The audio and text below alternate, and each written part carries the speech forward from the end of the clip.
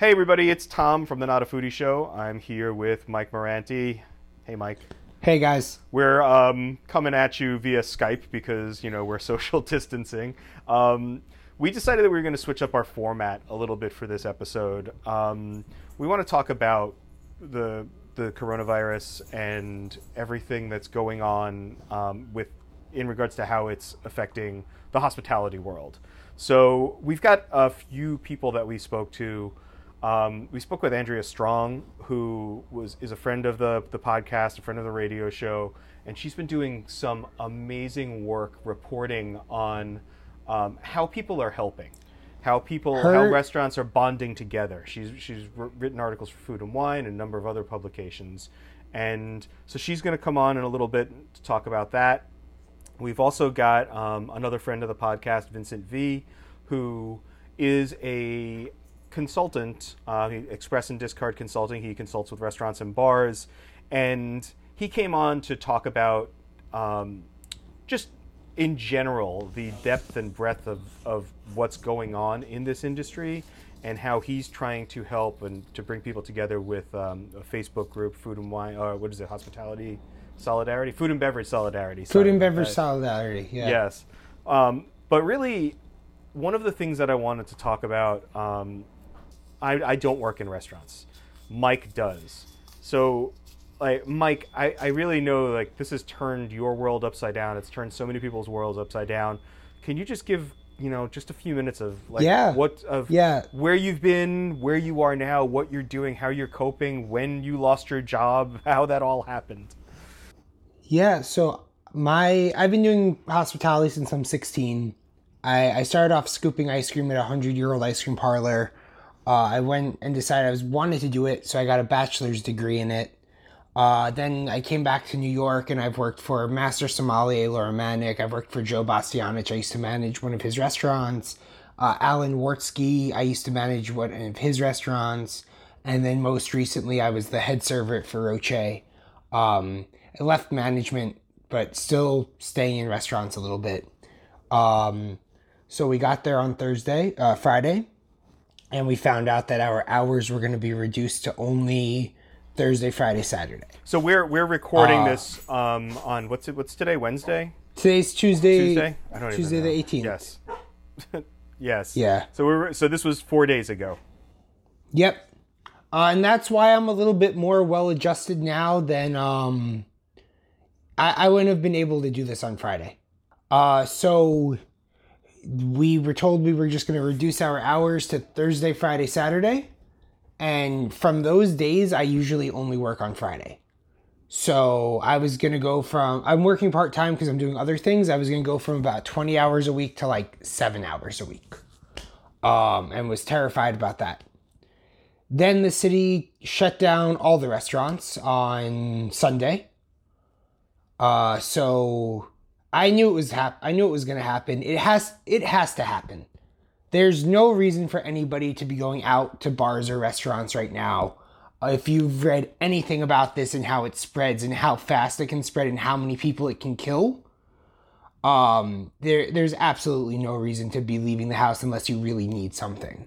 So I get it, and I'd rather be at home on watching Netflix or putting a Spotify playlist together than working at a restaurant where nobody's coming in, I'm making no money, and the people coming in might be sick anyway.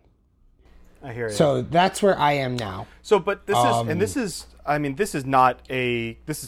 story that affects millions of people all over. This isn't me. This is everybody. Yeah. This is new. So I've been saying it. I don't think I said it with the other interview that we did, but I've said it to people where New York City is really good at three things. We're better at three things than the rest of the world is. And that's finance, hospitality, and theater. And Broadway's black, and everyone's stock portfolio is down 30%, and restaurants are black now too. So it's a really scary time for New York City. It's a scary time for everyone, but yeah, I get what you're saying. Those are three. I know exactly what you're saying. It's devastating. And I think that's why you and I decided that, instead of we've got a really good podcast coming up. We've got a couple really good podcasts coming up with good guests. The best podcast that we're ever going to release is the one after this. It's the one that's coming after this one, but we decided that we were going to do this one first because this is really of the time, and it's something that we want to get out there. So I think without any further ado, we're gonna get to Andrea, and then after that we'll talk to Vince, and that's it. I know that you've done some writing on this, you've done a lot of research on this, but what are some organizations that are out there that are helping? I have strangely become the restaurant coronavirus reporter. I don't have coronavirus yet, but yeah, I've been reporting for Food and Wine on the impact of coronavirus on restaurants, and also writing stories where I interview doctors about like the best way to stay safe last week if you were going to restaurants. Now they're closed, obviously. How to shop for groceries safely, how to receive delivery safely. But the two most recent stories I've worked on were about the coronavirus shuttering the restaurant community, and how to support all of those workers who are now out of work, and the operators who have had to close their businesses. So there are nonprofits that are stepping up. One Fair Wage, which is an offshoot of the Restaurant Opportunity Center, has launched an emergency fund to support tipped workers and service workers, and they are giving out emergency cash, to restaurant workers, delivery drivers, and any tipped or service workers impacted by the coronavirus. Right now, it's a small amount of money. It's $213. That's a nod to the $2.13 federal minimum wage for tipped workers, but it's something. And it goes a long way.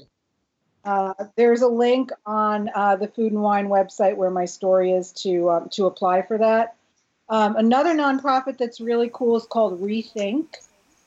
We love Rethink. We've had Matt Jelswiak on the podcast before, on the radio show. Such a great organization. So, yeah, what are they doing? I know that they've stepped up heavily. Yeah, they're doing two really cool things. The first is that they're hiring. They're hiring back-of-house employees, culinary team members. If you're a cook, if you're a line cook, garde manger, dishwasher, if you're someone who's in facilities and operations, they need people for their Brooklyn Navy Yard-based culinary center, where they make meals out of salvaged, nutritious food. And then they are they're offering these meals free or at a $3 suggested donation to any New Yorker who is hungry or needs a meal. And right now they are offering those meals at their Brooklyn Navy Yard Cafe and at Little Tong in the East Village. And the next thing that they're doing is they want your restaurant to become a Rethink distribution center. So you can apply, if you're a restaurant owner, you can get a $40,000 grant that will give you money to keep your staff employed, to pay your rent, to offset any operating costs right now. And they are going to give you food, their Rethink meals that they've prepared in their culinary center, to sell to the public or give away. Again, they're either free or up to a $3 suggested donation. So essentially, if you own a bar or a cafe, you will become a Rethink distribution center, but you get a $40,000 grant. You can keep your people, you can keep paying your staff for a little while, and they're accepting applications right now. Again, wow. The link is on the Food and Wine website, so that's another great option. There are many different community restaurant worker community funds that are being set up across the country. There's the Restaurant Workers Community Foundation that has a list of resources for anyone who is unemployed or, again, has had their restaurant shutter. That link is on the Food and Wine article. There's the USBG National Charity Foundation, which is a nonprofit started by bartenders has launched the Bartender Emergency Assistance Program that will be giving cash to any bartender, a bartender spouse, or a child of a bartender. You can apply there. I know that they're also working with different liquor brands. That's sort of where different liquor brands are donating their big, chunks of money is to the USBG. Yeah. I think Illegal Mezcal was one of them, and there are a couple of others. Yeah, there's so much creative community grassroots movement here. On Facebook, there's a group, if you're in the hospitality industry, you should join.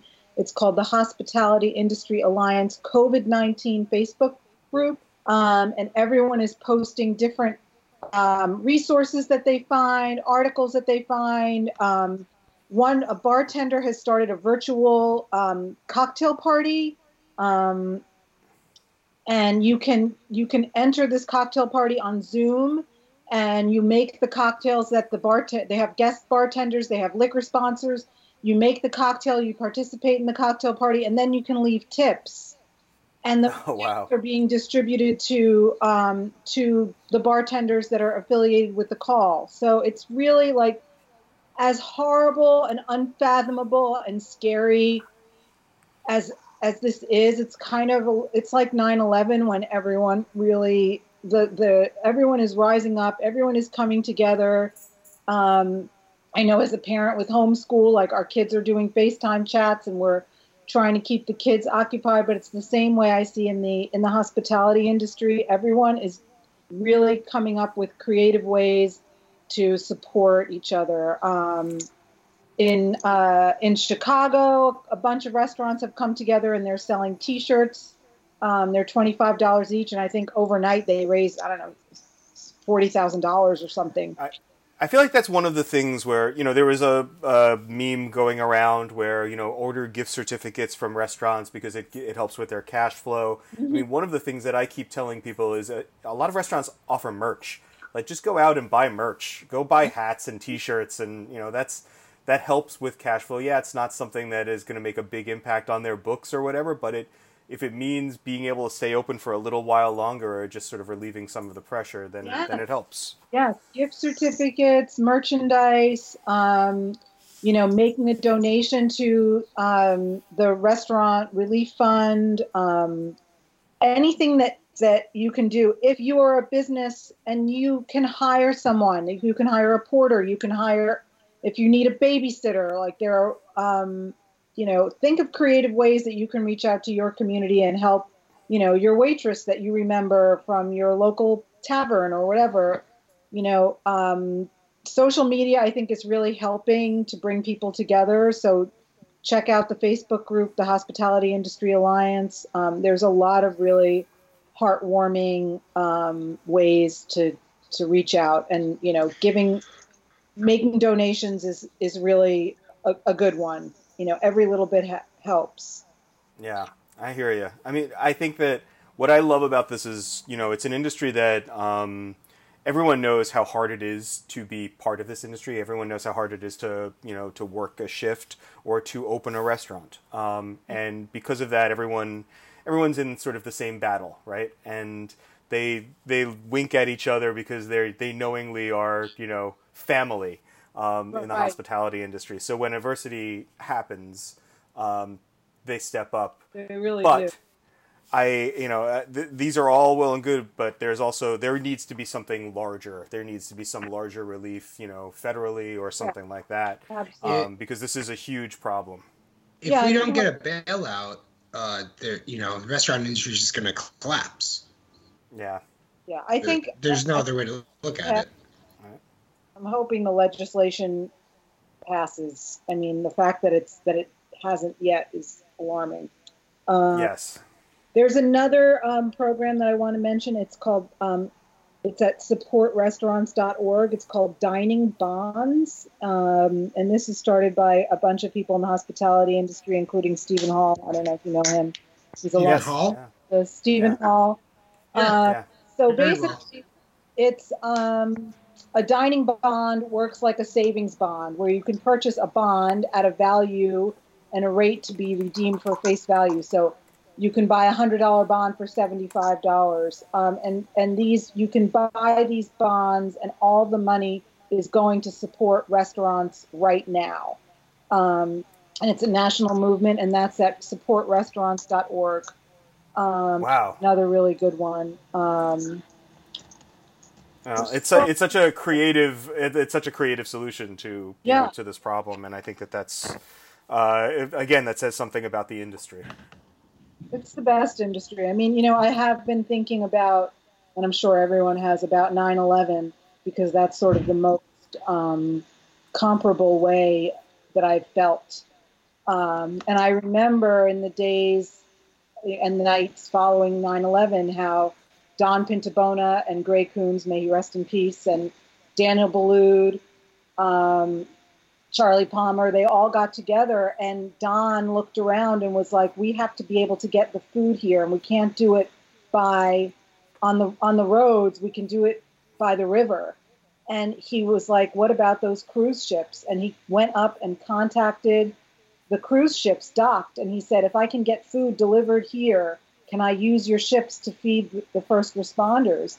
And, he, with chefs and Drew Neparent and all those guys and women who went down and fed the first responders. When you think about crisis in our country and around the world, really, Jose Andres is another great example. The people who feed you are the ones who step up. They are always there. And now they are the ones in trouble. So that's really, it's our time to support them. Oh, wow. Very, very well said. Very well said. Andrea, thank you so much for talking with us. I mean, this is something we had no idea how we were going to sort of move on with the podcast when, in this weird world, like who wants to listen to a podcast about, food and dining right now. But I mean, we want to do whatever we can to amplify the good that's out there and any ways to help. So we really appreciate you taking the time. Thank you so much for thinking of me and listeners. Definitely check on the Food and Wine website. Look at the stories that I've written. I have another one going up today about all of the charities and nonprofits working to ensure that those who are food insecure are fed. And so that's another story that'll go up, so you can take a look at that too. But stay well, everyone. Take care of yours and others and the community. Thanks, Andrea. Andrea, thank you so much. Great to talk to you. Talk to you soon. Okay. Bye. Bye. We've got with us Vincent V. Vince has been he was a guest on the podcast. Early He's been on, a friend for years. He's been a friend for years. You and me have all been friends for very long. Yes. And so Vince, I was going to say Vince runs a hospitality consulting company called Express and Discard, and we wanted to talk to Vince just about everything that's been going on in his world. Vince, I think, first of all, welcome. Thanks for talking to us. Thanks for having me. And I think like the big thing that I wanted to talk to you about is, you touch a lot of different businesses, a lot of different restaurants and bars and hospitality, services with your consulting company. What's the biggest thing? What's the biggest sort of scariest thing that you've seen happen over the past week? Well, I mean, the big thing, just the big elephant in the room, is that I've watched about probably 75 to 85% of the people I know lose their jobs over the last, say, 3 days. That's been pretty crazy to see. And it's a lot of people are trying to charge ahead, but I really think that you're going to see even, that last 15, 20% or whatever that's left. I think you're going to see a lot of them losing their jobs over the next, week or two as this continues to go on. Yeah. The mass amount of people is pretty it's no one scary. wants to move their money. Well, I mean, it's unprecedented, right? To have like an industry like this just all of a sudden in days completely have this massive amount of layoffs and just completely dry up. And no hope for getting another job someplace else. It's not like there's other restaurants that we can go and get jobs at. Right. Anytime soon. It's not like even, we got right? laid off. It's not like our restaurant closed. It's the whole industry's gone. And all the adjacent industries that make their money off of the restaurant industry, now they're all on life support too. Yeah. I mean, it's insane how, I mean, the ripple effects are going to be seen on this for years. I mean, the immediate future is completely cloudy. We have no idea when restaurants are going to come back, if certain restaurants are going to come back, I guess.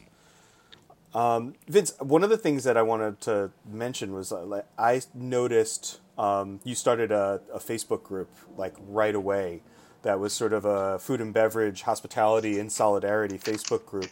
Can you talk a little bit about that? Like, why did you decide to start it, and how much it's grown over the past few days?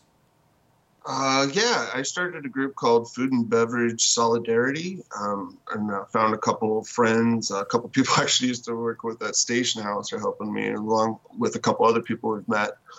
And honestly, I was looking at some of these other groups like Thirsty, and there's one like Industry United, and people were just spreading mass amounts of disinformation, and also people just saying they're going to go to work, they don't care if they're sick, and it was just a really toxic environment. And like with all this going on, there was a lot of good stuff in those groups too, don't get me wrong, but like just because it was such a big tent where they were allowing people to come in and claim it was a conspiracy theory, and that it's no big deal, we should all still go to work and ignore the ban.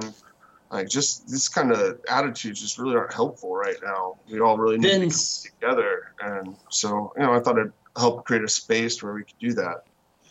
Vince, didn't you say that some place was still open after they did the ban in the Facebook group?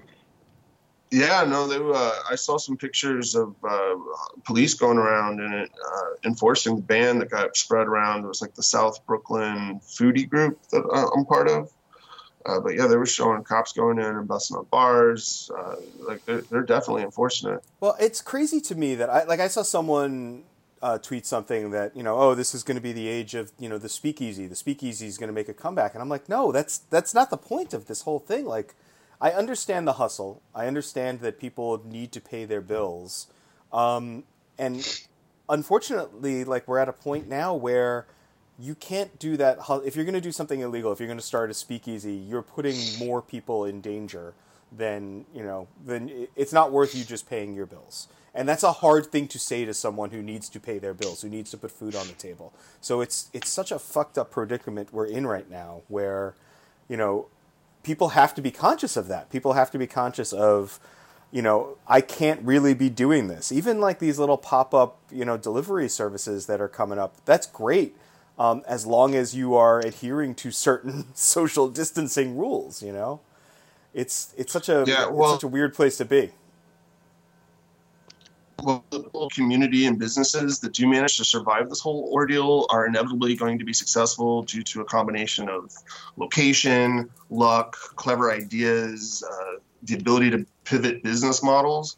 The cold, hard truth is that there is no realistic scenario in which the vast majority of food and beverage workers' lives won't be destroyed without the injection of just huge amounts of capital directly to workers. Most likely, we need a bailout. Capital state governments are going to be capable of. Yeah, it's you do need some sort. You need assistance. We need assistance. I mean, there is no safety net. I mean, I can't even imagine. So there's no safety net for people who have been doing this, for their whole lives, who have been successful in doing this their whole lives, who have employed, hundreds of thousands, if not millions of people through this, and it's very concerning. But let's touch back on one of the things that you just said, which was the ability to pivot. Are you seeing that a lot in your clients? Like, are you getting phone calls like, how do we set up a to-go station or anything like that? Well, I'm coming out of the slow season, and so things were just starting to pick up for me. I was getting a lot of calls, and I had one client that I just sent a contract over to, and then the next day they'd reduced everything by 50%, so that got delayed. And so the last client that I was working with now, basically he's got to pivot into trying to strip down to a smaller menu, doing delivery, trying to take advantage of some of the alcohol delivery laws that they've relaxed here in New York. The SLA is allowing restaurants to deliver alcohol, which was previously forbidden. So we're trying to do some like cocktail carafes, and he's going to boost his selection of craft beer by the cans. So hopefully maybe you can get some beers that you would get at the grocery store or at the bodega, where I guess people are going to be buying beer for a minute at least. Yeah. Are you have you seen anything that sort of strikes you as, well, that's a really great idea, this is a great way to sort of help get us through this with any businesses? I mean, obviously there's the liquor delivery, anything sort of innovative that you've seen? I mean, I've seen a couple of people, basically trying to become a little bit of like an online market. Like I've even seen people like trying to put toilet paper on their food menus to deliver stuff out. I don't. These are all going to be very like piecemeal solutions, and I don't know what. One of the things that's really striking to me is just how few business owners are really like making an honest assessment about whether they can or should continue. I'm seeing a lot of people just like trying to drag on, not letting their employees know what's going on, and quite frankly, if we're out for 6 weeks, most places can't afford to stay open. You gotta hear this. You gotta hear this shit. On Twitter, I saw Marriott is reducing all of their employees' hours to 0 hours, not laying them off, and not giving them health insurance. Yeah, it's just despicable. I saw Alamo Draft House did the same thing, and like I have a lot of sympathy for small places. You got 15 employees. These people can't afford to be offering health insurance. It really shouldn't be on businesses to provide people health insurance in the first place, if you ask me. Mm-hmm. But what's crazy is like these people that do have the money, like Marriott, like they can afford to take care of people for a minute. These corporate chains that have already made millions upon millions of dollars for their investors, like they can afford to at least keep the insurance going for a month and a half or something like that. Like I don't know. I really think that everyone in the food and beverage industry should be paying a lot of attention to how the corporations and communities that we interact with is behaving right now. Like, have a memory about this. Yeah. Like, Jameson just dropped, I think $500,000 to help bartenders. Where are all the other brands that, we plug daily and, and we advertise for, we do events for? Like, where's everyone else at? Where's Tito's? Where's Diageo? Where's I saw illegal mezcal is also contributing. I mean, what are some of the good brands out there that are helping? Honestly, I really haven't seen much from brands, and most of the stuff that I have seen has been really self-serving. Yeah, I've seen people jumping up in these groups trying to offer free sign-up fees for their subscription-based like POS services and stuff.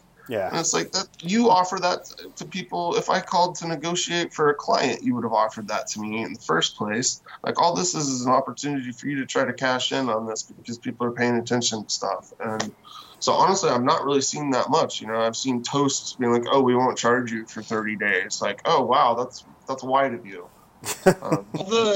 All the delivery services are waiving their delivery fees to help restaurants out. But they're not. What they're doing.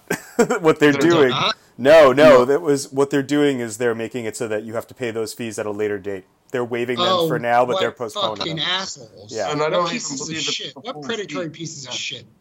It's so I don't know. That's one thing that if you're in a more population dense area and you're trying to move over to delivery, I have seen a couple people trying to pivot and turn a few of their front of house employees into delivery people. So like if you can ride around on a bike or deliver by hand, say you're in a very, very population dense place where there's enough people to do that, that might be a way to keep on a couple workers and not have those delivery fees go into Uber Eats or DoorDash or whoever. Yeah, I mean, well, I think that's the advice that I'll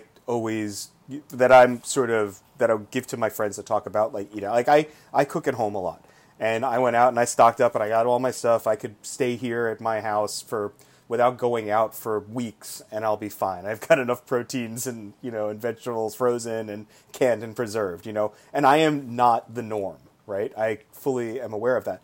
But even because of that, I make sure that once a day I order from a local business for delivery. If they're offering delivery, I get delivery from them because I want them to be here in, a month. And it's a little drop in the bucket, but it's what I can contribute right now, and I think that's something that everyone needs to be aware of.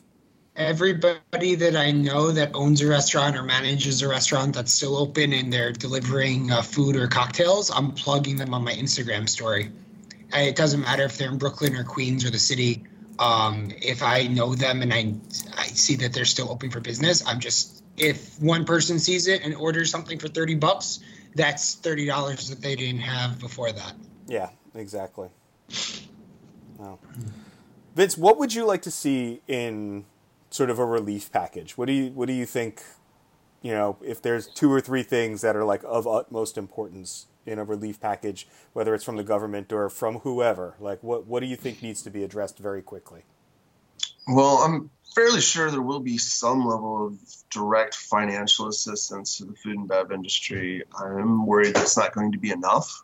They're floating around $1,000. That's 1 week's pay. So if people get 1 week's pay after already being away from work for 2 weeks, and then that's another 2 weeks from now that we get it, like getting 1 week pay every 4 weeks, it's going to be hard for people, especially in expensive urban areas like San Francisco, New York, Chicago, to get by on these salaries. But one of the things I'm most worried about is that there's going to be a lot of people who fall through the cracks.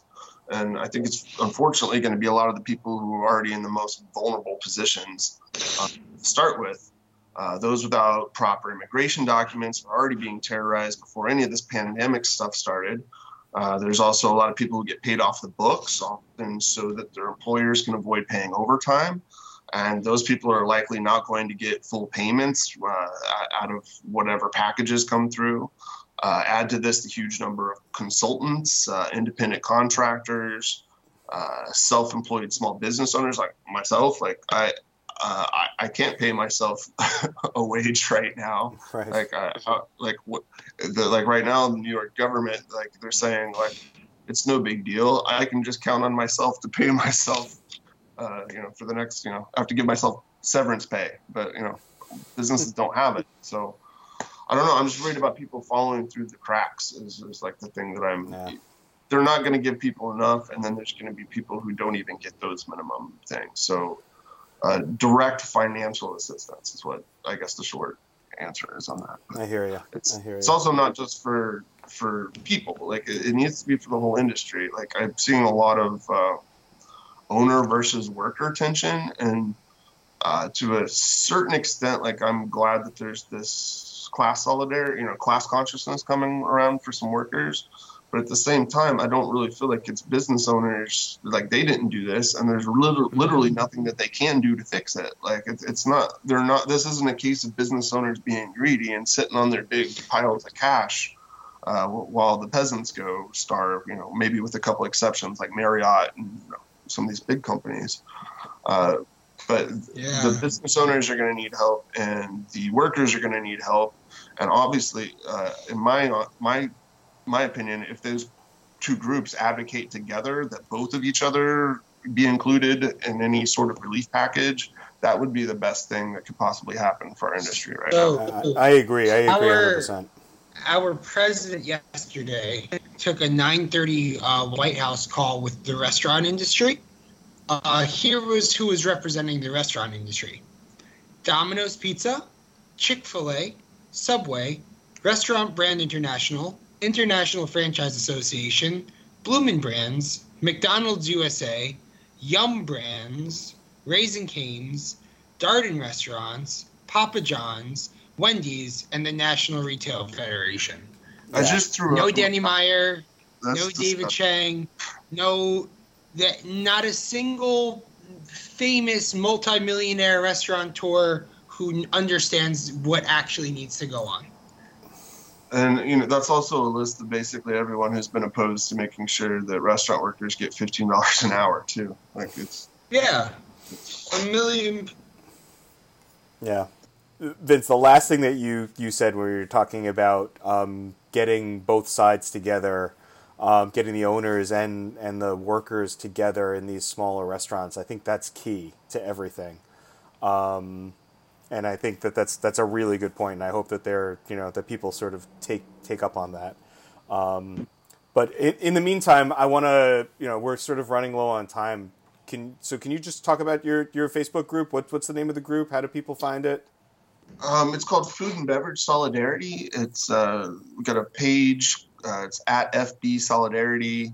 You follow, and there's a link to the group if you want to be part of the discussions that people are having, sharing resources. Because I really do think that this crisis is going to demand a national response. I think it's going to take a national movement of food and beverage workers willing to demand the same bailouts that have been repeatedly offered to financial, automotive, banking, manufacturing sectors of our economy. There's over 16 million people, I think, in the hospitality industry, and a lot of us suddenly have a bunch of time on our hands. And I really think that, we really need to be using some of this time to advocate for our industry with a focus on workers' rights. And so we're just kind of hoping that this group can maybe, serve as an opportunity for some people to share resources and get organized. I hear you. Great. Well, thanks for taking the time and talking with us, and hopefully we'll have you back soon, and things will be a lot different in a better way. I hope so. Cool. Thank you, Vince. So that's it. That's our special episode. Like we said at the beginning, we've got a really special episode coming up next. It was a really cool episode. It was the best episode that we've ever done, but we felt like it was the right time to release this episode. Mike, do you have anything that you want to add? Yeah, I just want to shout out a couple of things. I want to shout out the entire hospitality industry, from like dishwashers all the way to David Chang, New York to San Francisco. Everyone's coming together online. Everyone's offering support to each other. Friends of mine, old employees, coworkers of mine have checked in on me. I'm checking in on people. In this time of like social distancing and self-quarantine, it's really important to just be still social and talk to everybody. And then I wanted to shout out Phil Hughes, the former Yankee pitcher. He was on the 2009 World Series championship team with the Yankees. He's super active on Twitter, and he said he was looking to help some people out that are affected by this, and I told him what happened to me, and he went above and beyond, and he really made me cry. Oh, that's awesome. That's so great to hear. So Phil, thank you so much for just being so kind to a stranger. That's it. All right. Well, thanks for listening to this episode of the Not a Foodie Show. Like I said, we're going to be back with a really great episode. This is a great episode, but we're going to be back with a fun episode next week. Everybody be well, and we'll talk to you soon. Stay safe. Bye.